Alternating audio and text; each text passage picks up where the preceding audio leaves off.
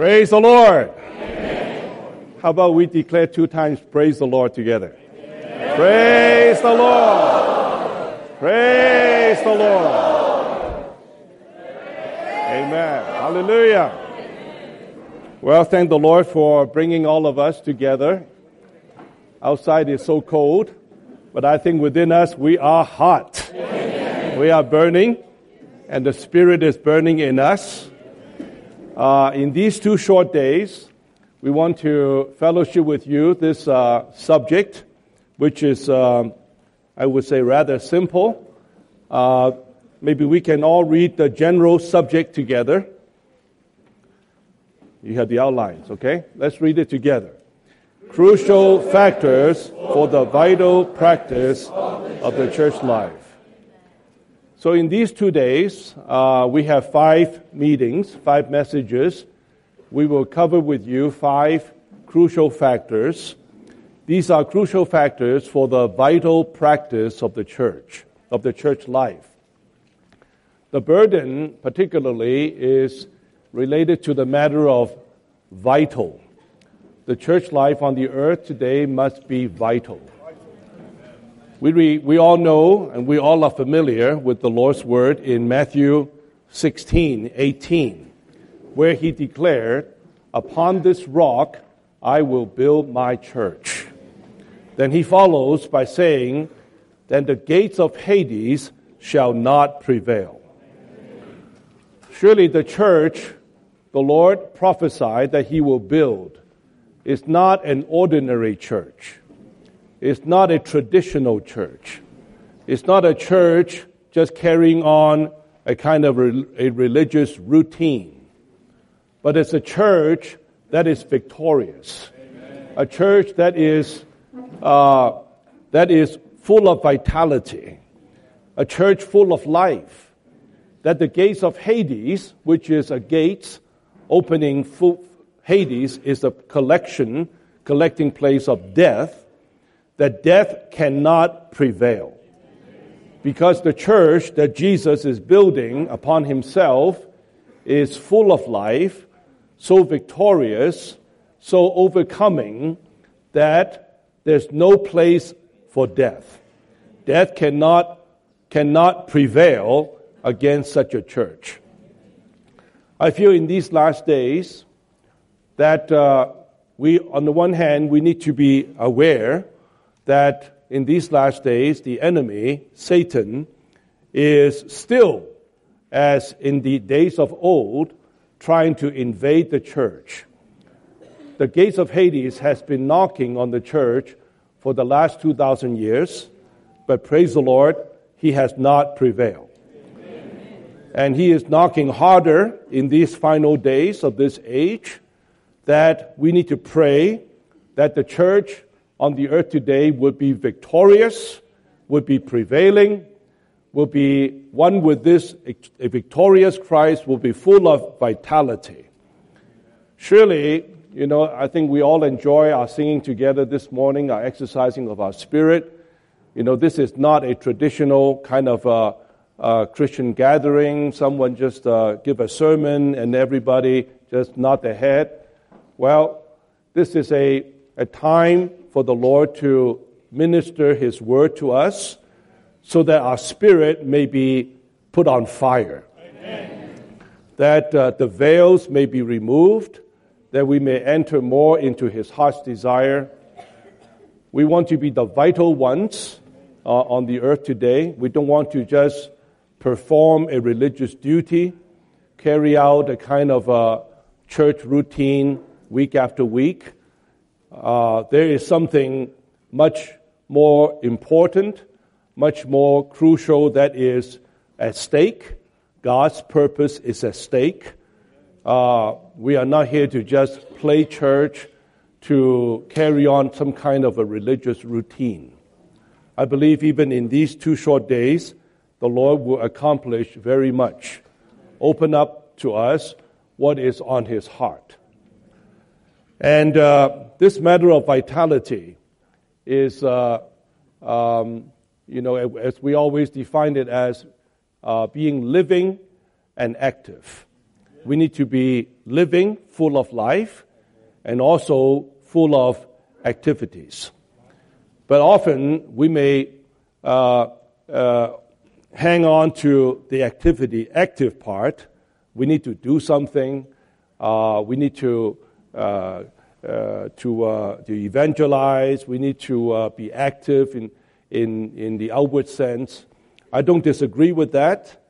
But to be vital is more than just full of activities outside.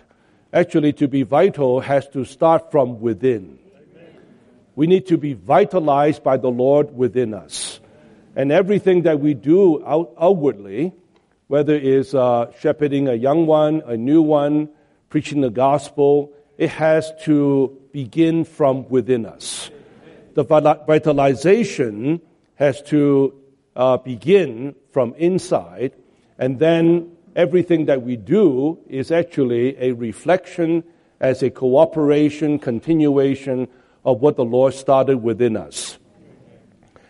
So, as the crucial factors that we like to focus on in these messages, they touch more on with respect to the inner aspect, the intrinsic aspect of this vitalization, related particularly to the vision that we must see.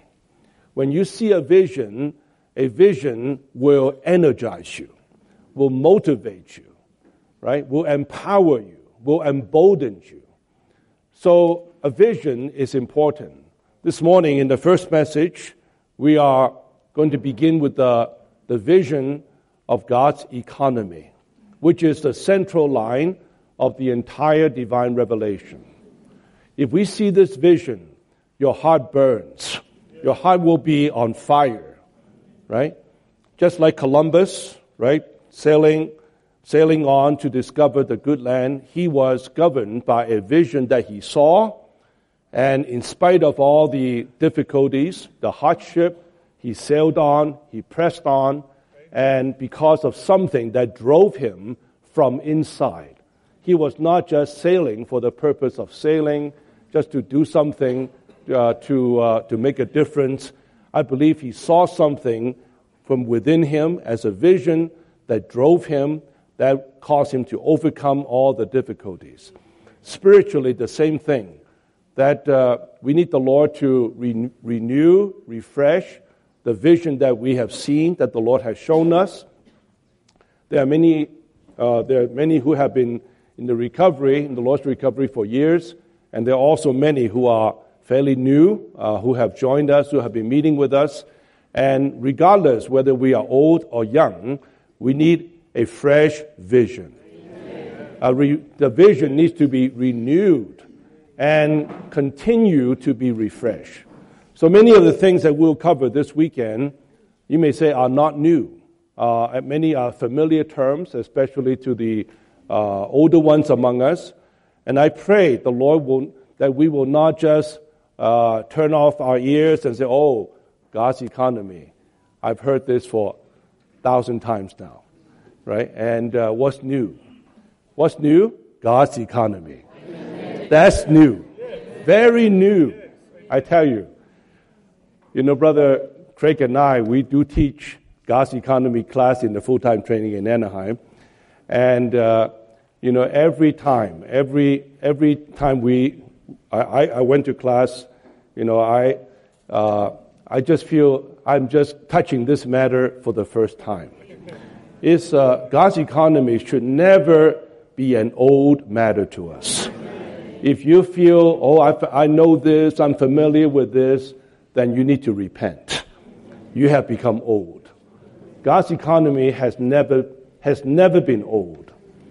And this God's economy, which is the central line controlling the entire divine revelation, the whole Bible centers on this. So we can never be tired of this matter. We can never get overstress this matter. We need the Lord to continue to reveal, even to deepen our seeing of God's economy. In these days, particularly, a verse that speaks to me a lot is the Lord speaking to the overcomers in Philadelphia, where He told, the church in Philadelphia is the only church that was among the 7 churches in Asia, which was not rebuked by the Lord. To the overcomers there, the Lord says, "Behold, I come quickly. Hold fast what you have, lest others take your crown." Hold fast what you have. They don't need to add. They don't need to get more new things, more new ideas. You hold fast what you have. I believe the Lord's coming. I believe we all realize is drawing nigh. And in these next X number of years before the Lord returns, the test is on us. How well we hold fast. When we first hear something new for the first time, we are excited, and then we are, because it's new idea, new thought. But then, how do we continue? How do we hold fast, not to let these things go?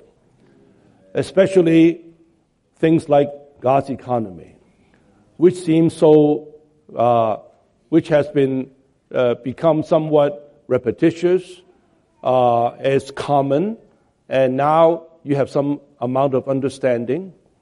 But have you held fast to this? So excitement has worn off, right? And the so-called, new sense have worn off. But if we realize the importance of this matter, that we will hold fast, we must hold fast. Don't let anything to come to distract us, to trade this with anything else. It's not worth it. May we all be found like the overcomers in Philadelphia. Lord, I held fast what you have shown us. Yes, I've been listening, speaking, God's economy, Christ, the church, and so forth. In one sense, it's nothing new. But on the other hand, spiritual things, we realize, is inexhaustible. We can never exhaust what the Lord, what in His Word is revealed to us. It's not like just 1 + 1 = 2. Now you understood it, and that's it. But the spiritual things is fathomless, unfathomable, right? Is bottomless. You keep digging in, there's more to be gained. So as long as we are poor in spirit, we are pure in heart, we are seeking Him, the Lord will be able to show more to us. So this is the first vital, crucial factor we'd like to share with you in this message.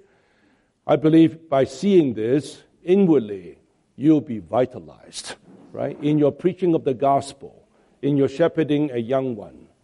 Why do you do this? Not because you have to, not because somebody demanding you to do this, but inwardly, you have seen God's economy, right? This vision drives you.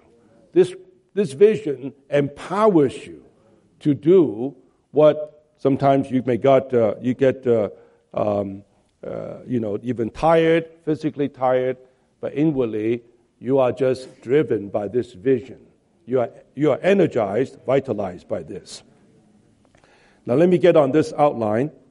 The first point, we need to see a vision of God's economy, His household administration.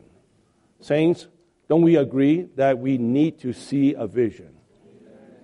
A vision in the Bible refers to something, a spectacular scenery, right? A scene that captures your attention. Not just an ordinary sight of something, but a spectacular view, a scene of something that captures you. Many of you, may not have been to America. You heard about a place called Disneyland, and they call it what? The happiest place on earth, right? And that's what they call it, the happiest place on earth. And you get to shake hands with Mickey Mouse and Donald Duck, and all these figures. And, so you heard about it, people talk about it, and you may have read about it, and you got some information.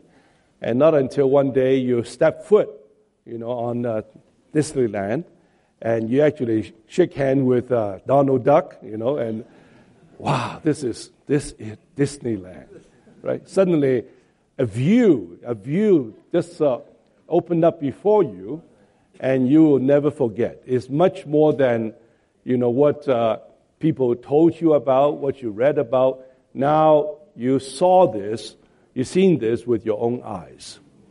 God's economy needs to be a vision to us, a vision that will capture us, that will control us, that will govern us. Well, I can testify to you, by the Lord's mercy, I have seen this vision, and this vision has directed, controlled my whole life up to this point. Even when I was a younger person, when I was a young believer by the Lord's mercy, that I was presented this vision, I saw this vision, and once I saw the vision, my whole life is set. My whole direction, where I should go to school, where I should not go to school, how I conduct my living, my whole direction is set. And just because you have seen this vision one time doesn't mean that that's it. You need to keep seeing the vision. Keep the vision fresh, renewed before you. This vision of God's economy, which is concerning his household administration. Economy in Greek is the word oikonomia, comprised of two parts, two words. One is a house, oikos, nomia, which means a law or a management or administration. So oikonomia, economy, means a household administration. An administration related to a house or a household. God's economy refers to God's plan to administrate, to arrange, to have an arrangement in relation to gaining a household. God desires to gain his house. A household refers to God's family, God's folks. God desires more than just to gain sinners, to just redeem sinners, to get a lot of good people, religious people. God's desire is to gain a household. Saints, we are not only sinners saved by grace, we are God's folks. We are God's family. We are here, brothers and sisters. We are sons of God. We are members of the body of Christ. There is a life relationship that brings us here together. We are not just a kind of membership of a religious club, right? A religious association. We are part of God's household. This economy is related to God's gaining a household, right? His family members.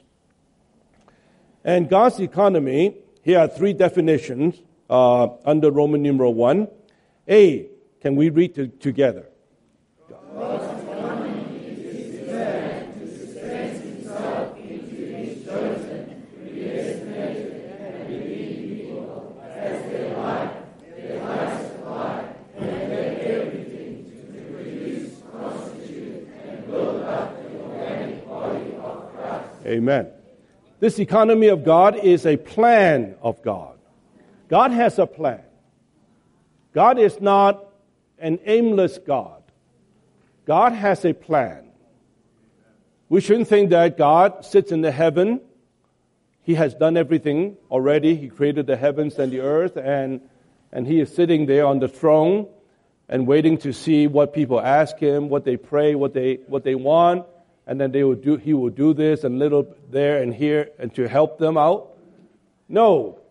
Everything is being carried out according to His will. You know, in the Bible, there is such a verse in Revelation chapter 4, verse 11. It tells us, it is for His will we are and have our being. Our being, we are here because of God's will. We are not here by accident. We are not here by chance.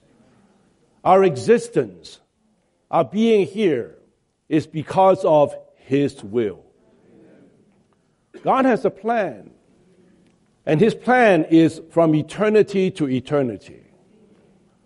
Our governments on the earth, they have plans, to prosper the economy, to make it to how to generate more trades, to increase the circulation of the money, and then to cause the economy to prosper. Well, God also has a plan. God also has an economy, but His economy is not so much in try to grasp more income, more money. Actually, God's economy is in His giving Himself, dispensing Himself. Not trying to seize, not trying to grasp, but He gives, He dispenses. This is God's economy. His plan to dispense not dollar, not rand, but Himself into His chosen, predestinated, redeemed people as their life and life supply. So what God is dispensing is His very self, His very being into us to make that our life supply, even our everything. In order to produce, constitute, and build up this organic body of Christ, a corporate entity, an organism. Now, another definition, point B. Let's read.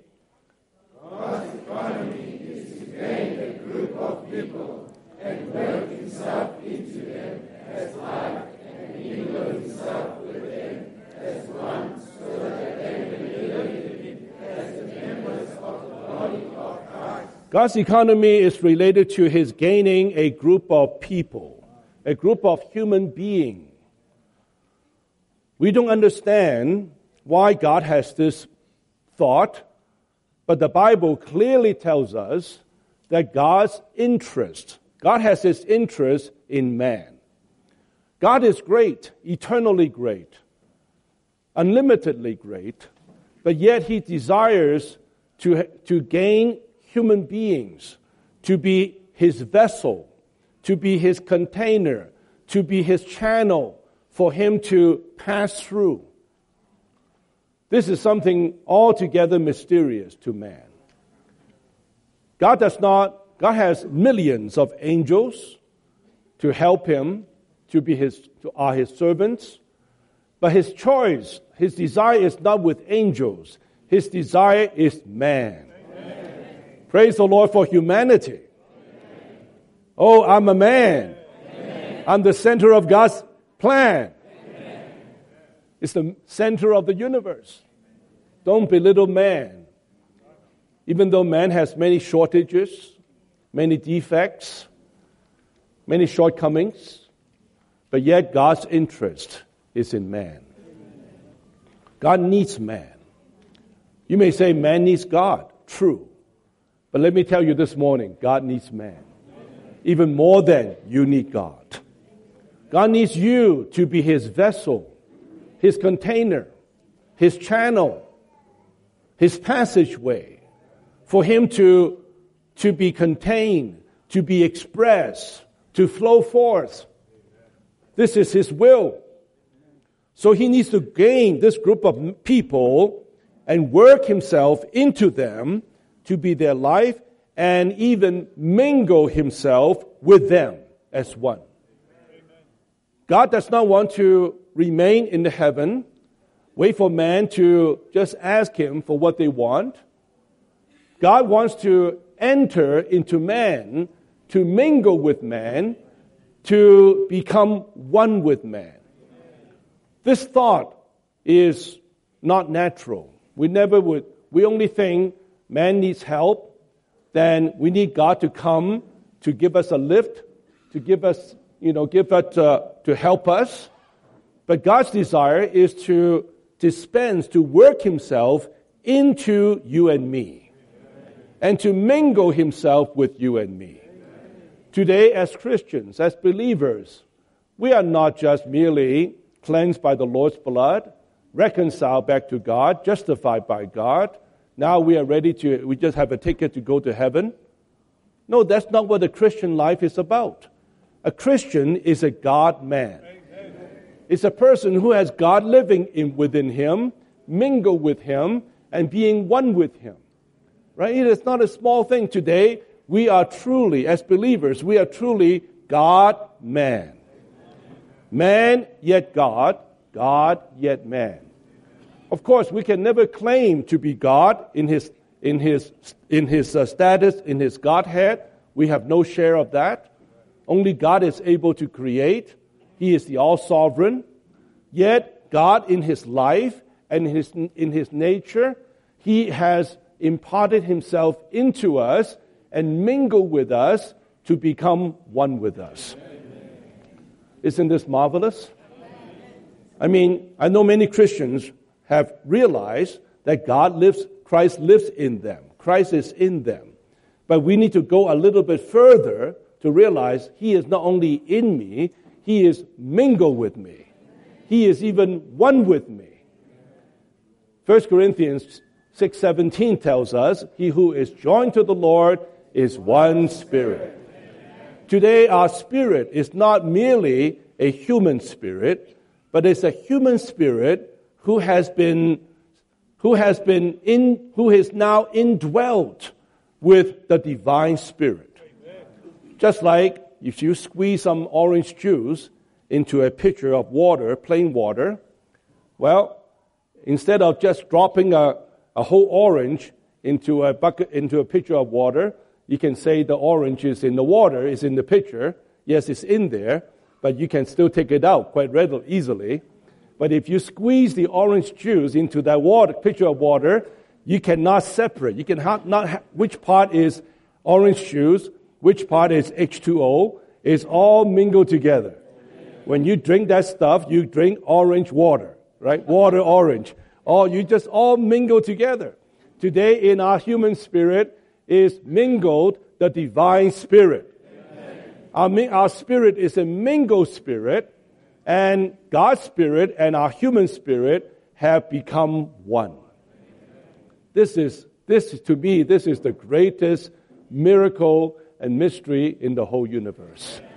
That in the little human being like us is indwelt and mingled with this all awesome triune God.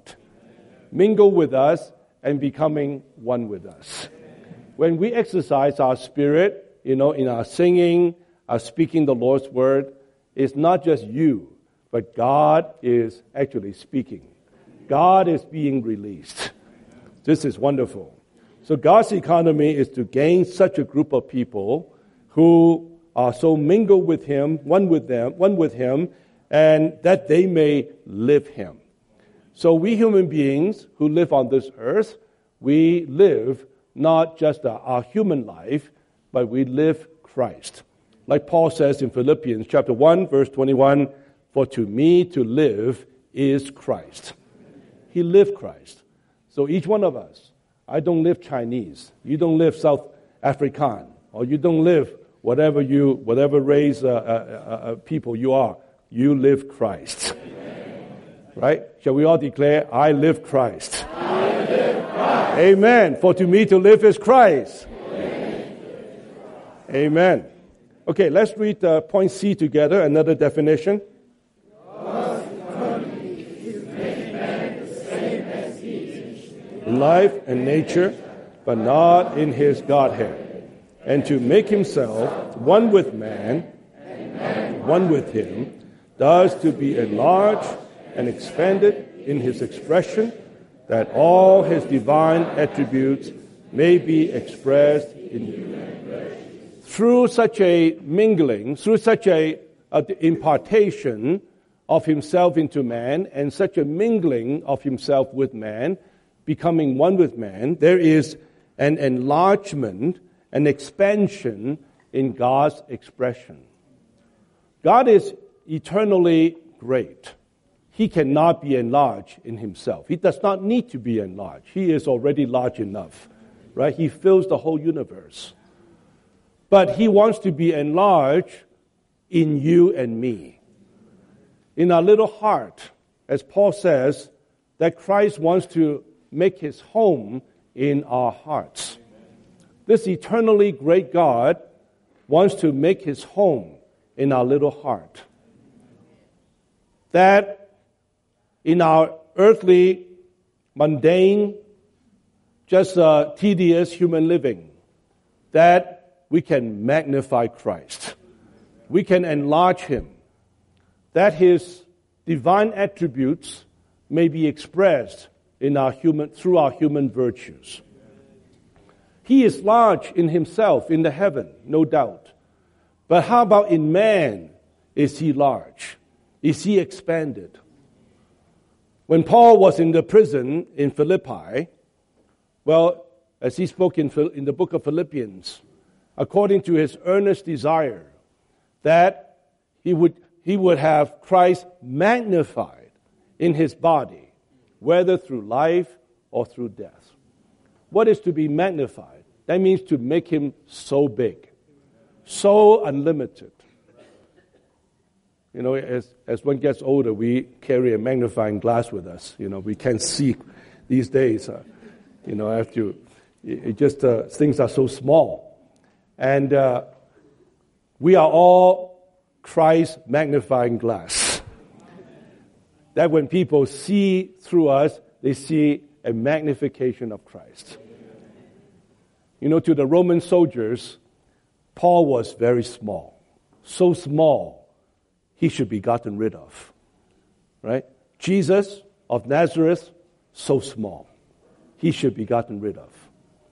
But yet in the prison, while he was so small, that in the eyes of the Romans, that we are so small, so despicable, yet Paul's desire was that I may make this Christ so large. As he and Silas were imprisoned in that cell there, instead of moaning and groaning, they were praising. They were singing. Oh, they made Christ so big. That caused the jailer to wonder, who is this? Everybody would moan and groan and curse in the prison about all the misfortune, about all the sufferings, and how these two guys, they were singing, they were praising. They made Christ so big. Oh, Christ was enlarged, expanded in their human living. You know, there was such a story that in 1900 when the Boxers in China, there was the Boxer Rebellion. They were persecuting the Christians there in China. And one day, the Boxers were carrying out a parade on the streets. And there was a little girl who was a Christian when brought on the back of a wagon and on the way to be executed. And there, all the stores were closed because of the parade, all the merchants. And there was a merchant, a businessman, behind the front door. There was with everything drawn, and he peeked through the drawn gate just to see what's going on outside. And he saw this parade was passing by, and that little girl was in the back of that wagon. Her face was shining, and she was actually singing and praising the Lord. And this merchant was altogether he was shocked. What's going on? Doesn't she know what she is heading? She's heading to die, to be executed. What is she singing about? What is she so happy about? That caused this merchant to question, I must find out what Christianity is all about. So eventually she got to meet one of the brothers who preached the gospel to him. He got saved, and then he became one of the leading ones later on in the church life. And that little girl, she made Christ so big, right? So in human eyes, she was ready to be removed, right? Terminated. But then she magnified Christ. Christ needs to gain humanity, gain man, making them the same as he is in life and nature, and also through them, he may be expressed in an enlarged and expanded way. Right? This is God's economy. Now, the second point, God's economy is related to his good pleasure, his will, his counsel, and his purpose. These are big words that Paul used in expressing God's eternal purpose. His good pleasure, meaning that something that makes God happy. The economy of God is something out of God's good pleasure. God has this, when we talk about this economy, it's not something that man dreams up, that man puts together. This is something out of God's good pleasure, out of God's desire, out of God's happiness. And also, it is according to God's will. That means God's intention, right? According to the good pleasure of his will. What God intends to gain. And also is through a counsel of God. That means it's God's consideration. Just like in Genesis chapter 1, there was God's counsel. The triune God, Father, Son, and Spirit, had a counsel, a consideration, and a decision came out of that counsel where the triune God says, let us make man in our image. There was a decision resulting from the divine counsel of the Trinity. And this counsel is to bring forth, is related to God's economy. And finally, purpose it refers to God's plan. Refers to God's plan, which is to work out God's pleasure, God's will, right? According to that counsel. This is God's economy. So God's economy is not a small thing. It's something eternal, has a weight of eternity, is out of God's heart's good pleasure, and is according to his will through a divine counsel and to work out a purpose. Then number 3, God's economy is in faith. We read in 1 Timothy 1:4, Paul tells us that don't give heed to myths and unending genealogies which produce questionings. All those things just generate question upon question. Why is this? Why are you made this way? Why do human beings are all scattered? And all these things. You have many questions due to the different myths and unending genealogies. But then Paul says that instead, we need to give heed to God's economy, which is in faith. God's economy is not subject to question. Unlike all the philosophies and all the myths, all the genealogies that people are interested in, stimulating your mind to ask about this and that, God's economy is in the realm of faith. What is faith? Faith is not some kind of a hope. Hope is something in the future, right, that you would like to get. I'm hoping to get a new car. I'm hoping to get a raise in my job. That's your hope, right? Whether that hope comes true or not, wait and see. Right? We don't know it will come through. But faith is based on a fact. Actually, faith refers to what God is. Hebrews 11, verse 6 tells us, he who comes to God must believe that He is. God is. That's what our faith hangs on. God's being is eternal. He was, He is, and He will be. I mean, His name is I Am.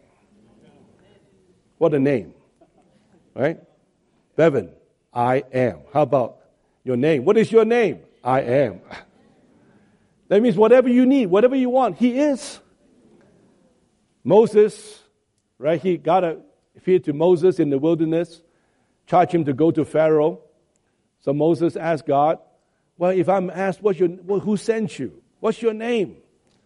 God told him, tell him, I am sent you. The I am. I am Jehovah. I am that I am. Our faith believes that God is. Amen. With faith, we are not hoping for something to come. With faith, actually, we already believe that it is. It is done. Hebrews 11:1 says what? Now, faith is the substantiation of things hoped for and the conviction of things not seen. So, yes, you hope for something, but then something already substantiated within you. And there's something yet to come, but yet it's already convicted. You already have the deep conviction, it is done. Many times, in our prayer, after we finish the prayer, we are so filled with faith.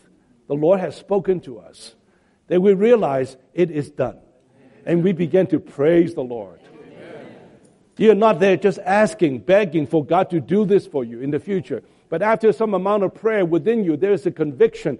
Yes, God has heard the prayer, and God has already told us it is done. Amen. So from that point on, we began to praise Him. Amen. Thank Him. Don't ask anymore. You begin to praise Him because it is done. It's already been given.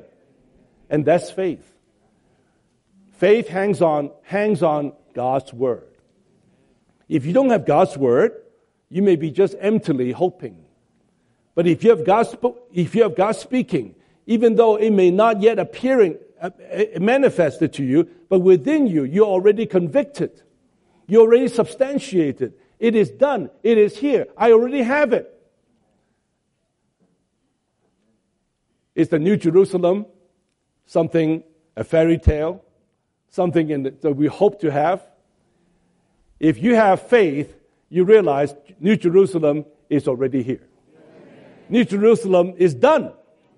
That's why John saw it. John did not see some material just waiting to be built to the New Jerusalem. Oh, some wood there, some gold there. John saw the New Jerusalem. Amen. The New Jerusalem is completed.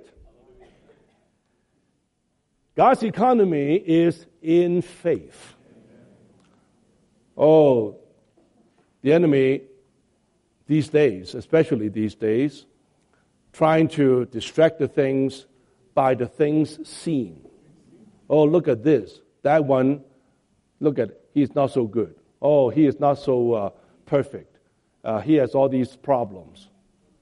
Dear saints, our Christian life, under God's economy, according to God's economy, is a life of faith. Not a life of sight or by touch. Even the day when we first received the Lord, we got saved, not because, we have seen physically Jesus Christ. We have seen His dying for us on the cross. None of us has seen that physically. But yet what brought us salvation is a simple faith.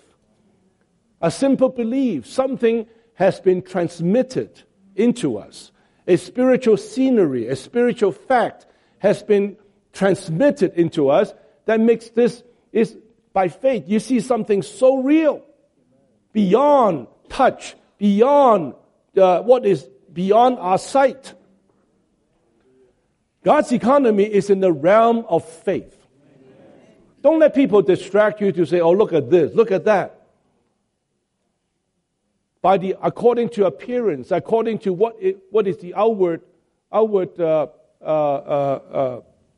the appearance, right and wrong, good or bad. That's in the principle of the tree of life. It's in the realm of sight. It's in the realm of touch. But God's economy is in faith. He says God's economy is initiated and developed in the sphere and element of faith. Whenever we begin to doubt, we begin to question, like those involved in the myth-ending genealogies, the enemy always tries to shoot his arrows of doubt, the flaming darts into our mind to cause you to think, oh, is there really a God? Is he real? How come you've been praying to him for the last 3 months? He has not answered your prayer. You've been asking for that new job, has not come, right? You even fasted and prayed. God has not answered you. Maybe he is not real. Oh, look at the church. Look at all these people, right? It's a motley crew here. It's just, what kind of people? Is this really a church? Right? Who is that pastor? Who is the one who is, look at the way they come together. Is this or that? No order. It's just like a marketplace. Is that a church? Oh, all these questions. Satan is expert in throwing all kinds of darts of doubts into your mind. Dear saints, when you find yourselves in that kind of a realm, you realize all these questionings are not from God. God does not cause you doubt by questions. Yes, God wants you to seek him, but God does not cause you to doubt. Satan, even from the day of the garden, in the Garden of Eden, that's what he did, coming to to Eve, throwing the question, did God really say that of all the trees in the garden, you shall not eat? It seems that maybe God did not explicitly say every single word, and Satan tried to use some, twisting some of the facts to stimulate your mind, to inject doubts into you. Did God really say that? He did not specifically say that not all the trees. Satan is very subtle. Dear saints, when you hear people approach you with questions, how about this, what about right, who is wrong, what is good, what is evil, stirring out the doubt, you know, just like what Paul is saying, right? The unending genealogy, the myth that cause questionings, rather than God's economy, which is in faith.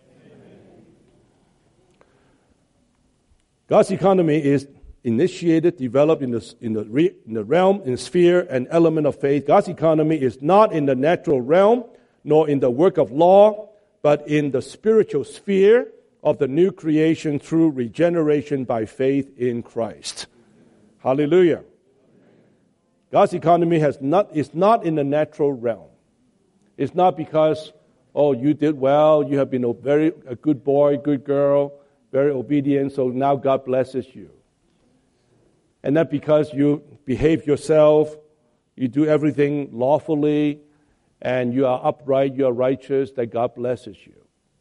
No, that is religion. That is in the natural realm. God's economy is in faith. Don't look at yourself, don't look at others using the outward works as a measurement. We have to come back to faith, which is something in our spirit. Little one says, by faith we are born of God to be his sons, partaking of his life and nature to express him. Number 2, by faith we are put into Christ to become the members of the body, sharing all that he is for his expression. If anyone is in Christ, he is a new creation. Dear saints, since we believe in the Lord, doesn't mean that now I'm perfect. I do everything right perfectly. No, we are still sinners, but we are sinners saved by grace. And we have been transferred out of the realm of Adam, and now we are a person in Christ. Hallelujah for being in Christ. Christ is our clothing. Christ is our covering. Even our righteousness is Christ. Our standing before God is Christ. Don't try to work up your own righteousness. Christ is our true righteousness. We are now in Him. All the heavenly blessings are in Christ. We need to be in the right position. When we're in Christ, all the spiritual blessings are ours. If you're not in Christ, you are still in Adam.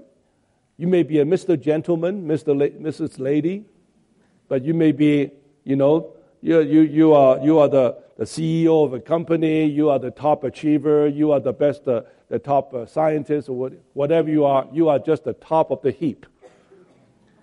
The top of the heap in Adam.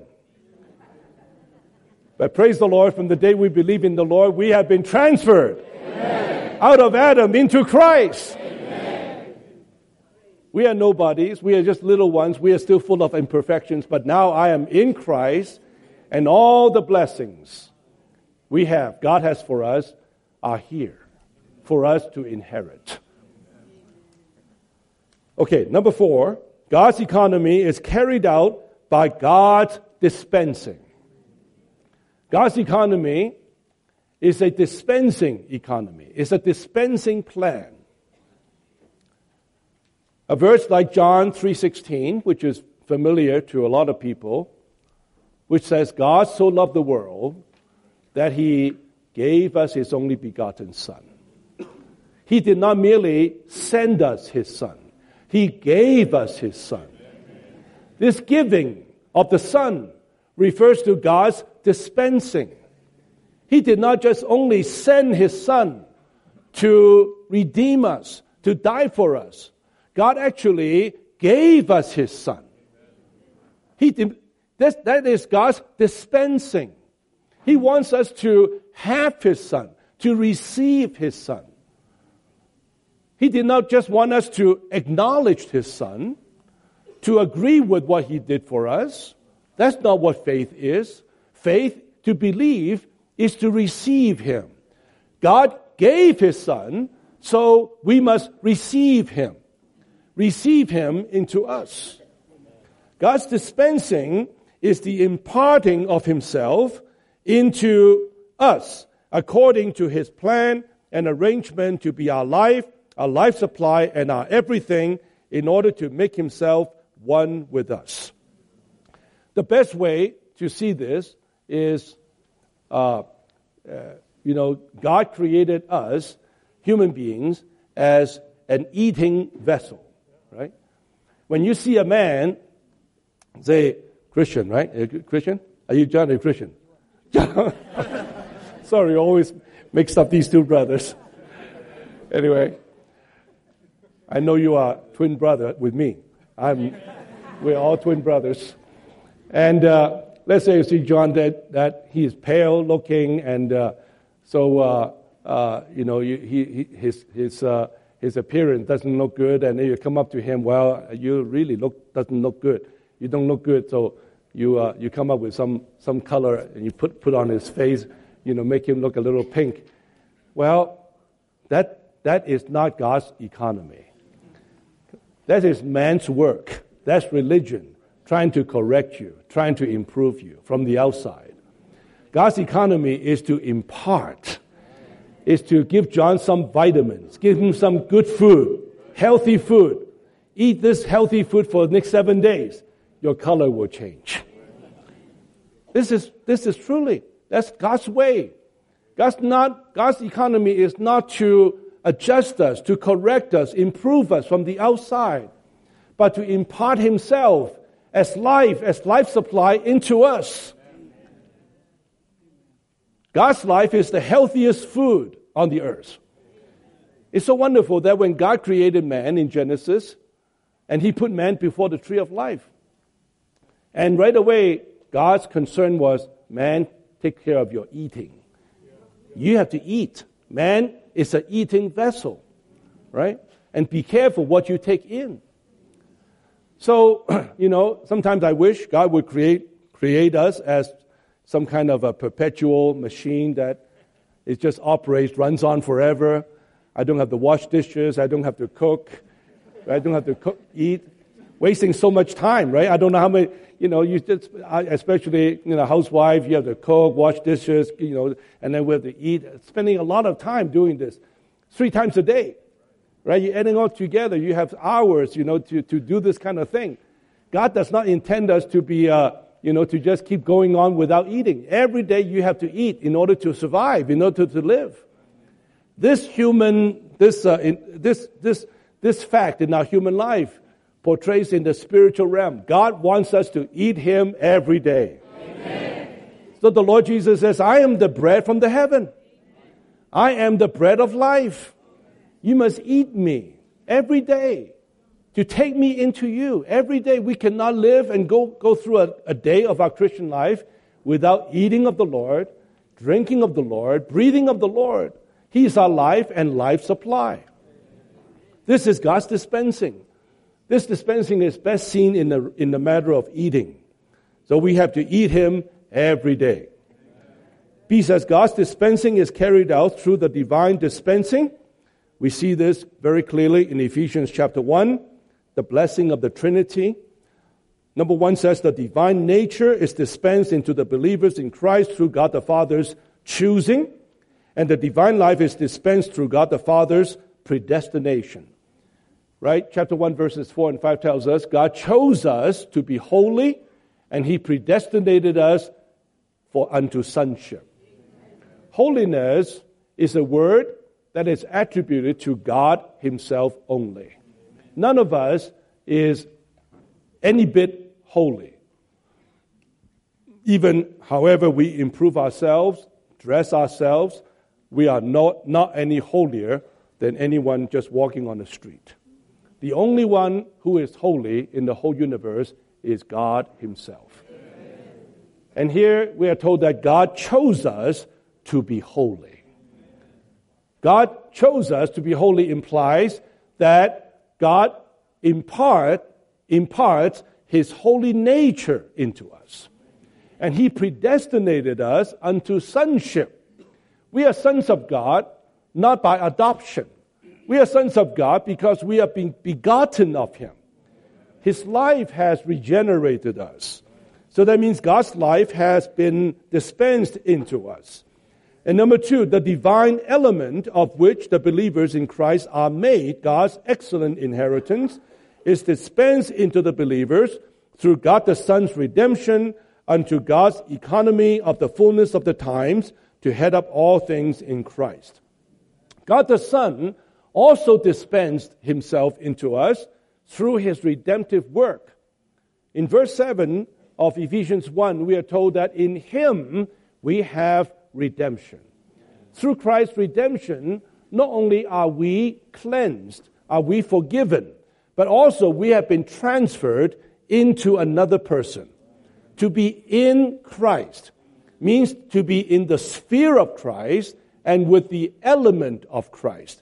Now there's a new element that has been added to us. That's why in that portion, in verses 7 and 8, we are told that now we become God's inheritance. Can you imagine, brothers? You are God's inheritance. God wants to inherit you. If we are what we are naturally, you think God would inherit us, right?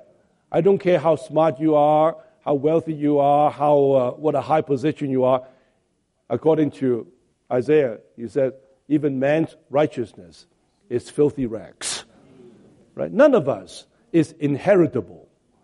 But now, God sees something very precious in us. Through Christ's redemption, Christ's element has been imparted into you. So God says, I want to inherit you. You are a precious inheritance to me. So because Christ's precious element has been imparted into us. And number 3, the divine essence in which the believers enjoy the process triune God is dispensed into the believers through God the Spirit sealing and pledging. So God the Spirit also dispenses by His sealing us and pledging of us. Well, sealing is like a stamp, a chop. You put a certain image of on the stamp to identify ownership of this book or this piece of paper, right? When you, with some ink, put on that stamp and you stamp on that piece of paper on the book, the ink on the stamp is being transferred onto the object, onto the book or the paper, seeping, soaking, saturating that piece of paper. God the Spirit, as the divine essence, is being transferred, dispensed into us through His sealing us. This weekend, God the Spirit is stamping us, sealing us. Every message, every time you call on the Lord, every word that you are saying amen to, there's more stamping, more sealing. That means more what? Saturation, more permeation of the Spirit's essence into us. Praise the Lord for our triune God's dispensing His holy nature, His divine life, the precious element of Christ, and the divine essence have been transferred, dispensed into us. And number 5, God's intention in His economy is to build Himself in Christ into His chosen people. This impartation, this dispensing, is a little bit somewhat general. But here in Ephesians 3, verse 17, we are told that Christ desires to make His home in our hearts. To make His home means that He is building His house in us. Our little home becomes God's house. God does not want to remain in the heavens. God wants to have His home in our hearts. He is building His home. You look at this building, there are many pieces of brick, the columns and so forth. Now, this is not just merely the different material being put here, but also built up, brick by brick, stone by stone, and being pieced together, connected together. God's work in us is a building work. Not only has imparted Himself into us, He is building by joining and knitting Himself with us. It says the most crucial and mysterious matter revealed in the Bible is that God's ultimate intention is to work Himself into His chosen people. Sometime when you sit back, you have time just to consider this. This indeed is the most mysterious, it's the most miraculous, most mysterious thought. God wants to build Himself into us, into our fibers, into our very being. Even for Paul to say in Philippians 1:21, for Him to live is Christ. I mean, this is hard, it's unimaginable. Hard to imagine how can a human being live Christ, live God, right? Someone who is holy, divine, yet is being lived out in our humanity. God is being built into us bit by bit, day by day. B says the central work of God is to work Himself in Christ into His chosen people, making Himself one with them. God has many works in this universe. His creation was His first work, and then His redemption was His second work, to redeem what God has created. And then the most important part of His work is His building work. He created, He redeemed, and now He is building. This is the central work of God, is to work Himself in Christ into us, making Himself one with us. Everything that Christ is and everything that Christ has accomplished are for this one thing. Christ is all and in all. We'll see in message 2 This one is the all-inclusive Christ. He is not only our Savior, our Master. He is our food, our drink, our clothing, our rest. He is everything. And He is everything so that He can work Himself, build Himself into us. And whatever He accomplished are also for this building. He accomplished the work of incarnation, His human living, His death, His resurrection. All are for His working Himself into our being. Number two, all the steps that God takes in our daily life are to fulfill His intention of building Himself in Christ into our being.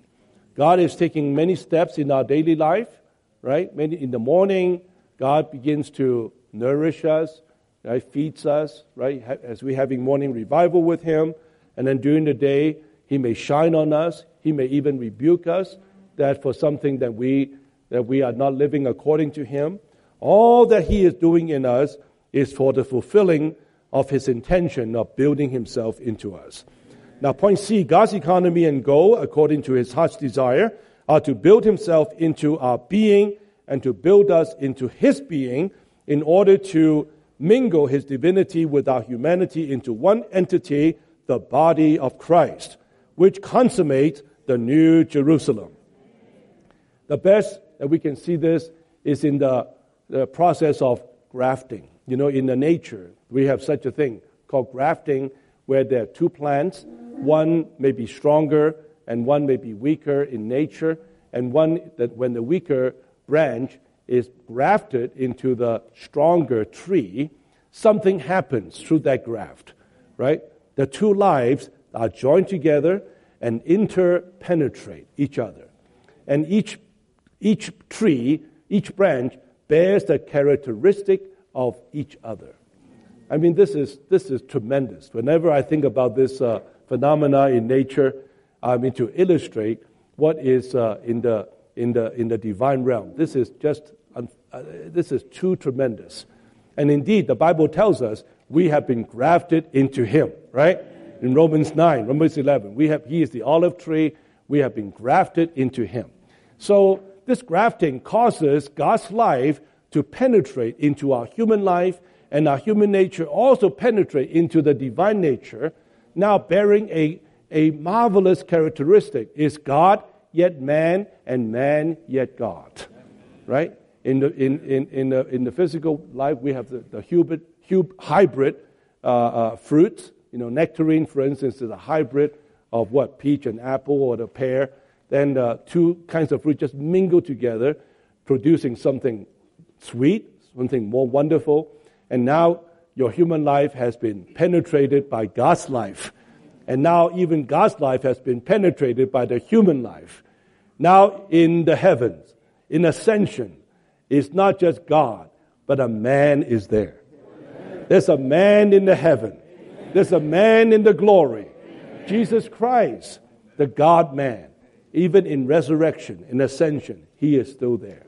So today, the body of Christ is just a product of divinity and humanity all together mingled, becoming one. That will consummate the New Jerusalem. Now at the end, let's conclude with Roman numeral 6. God's economy is like a great wheel having Christ as its center. The hub of this wheel signifies Christ as the center of God's economy. In the book of Ezekiel, we see there's an awesome wheel turning on this earth, rolling back and forth. That is a wheel of God's economy. In the wheel is a hub that signifies Christ, the center of God's economy, and then the rim signifies Christ and counterpart, the church, the body of Christ. This is the enlargement, expansion of that hub, enable the hub to turn, to roll forward, and see the believers as the many members of Christ are the spokes of the hub spreading to the rim, to the body of Christ, which consummates the New Jerusalem. Indeed, this great wheel is not only the economy of God, but also the moving of the economy of God. God's economy has a move. 2,000 years ago was only in Bethlehem, was only in the land of Palestine. Now, in the last 2,000 years, God's economy has moved, right, to Europe, actually even first to Africa, to Ethiopia, right, through Philip, and through Europe, to Americas, to the whole earth, to China, to Asia, to Russia. God's economy is a great wheel turning, and is still turning. Moving forward, from Genesis 1 until the present, the move of God's economy has never stopped, and today this great wheel has reached us. Amen. Reached South Africa, Southern Africa. I don't have the time. The Lord surely is moving very much, even throughout this continent. Praise Him for that. In every age and in every generation, this wheel has been moving, and now we are a part of the move of the great wheel of God's economy. Amen. Praise the Lord for God's economy. Amen. You and I are a part of it. We have been included as a part of His economy. We have only a very short time, 5 minutes or so. We still like to get some response from you. The brothers can help us.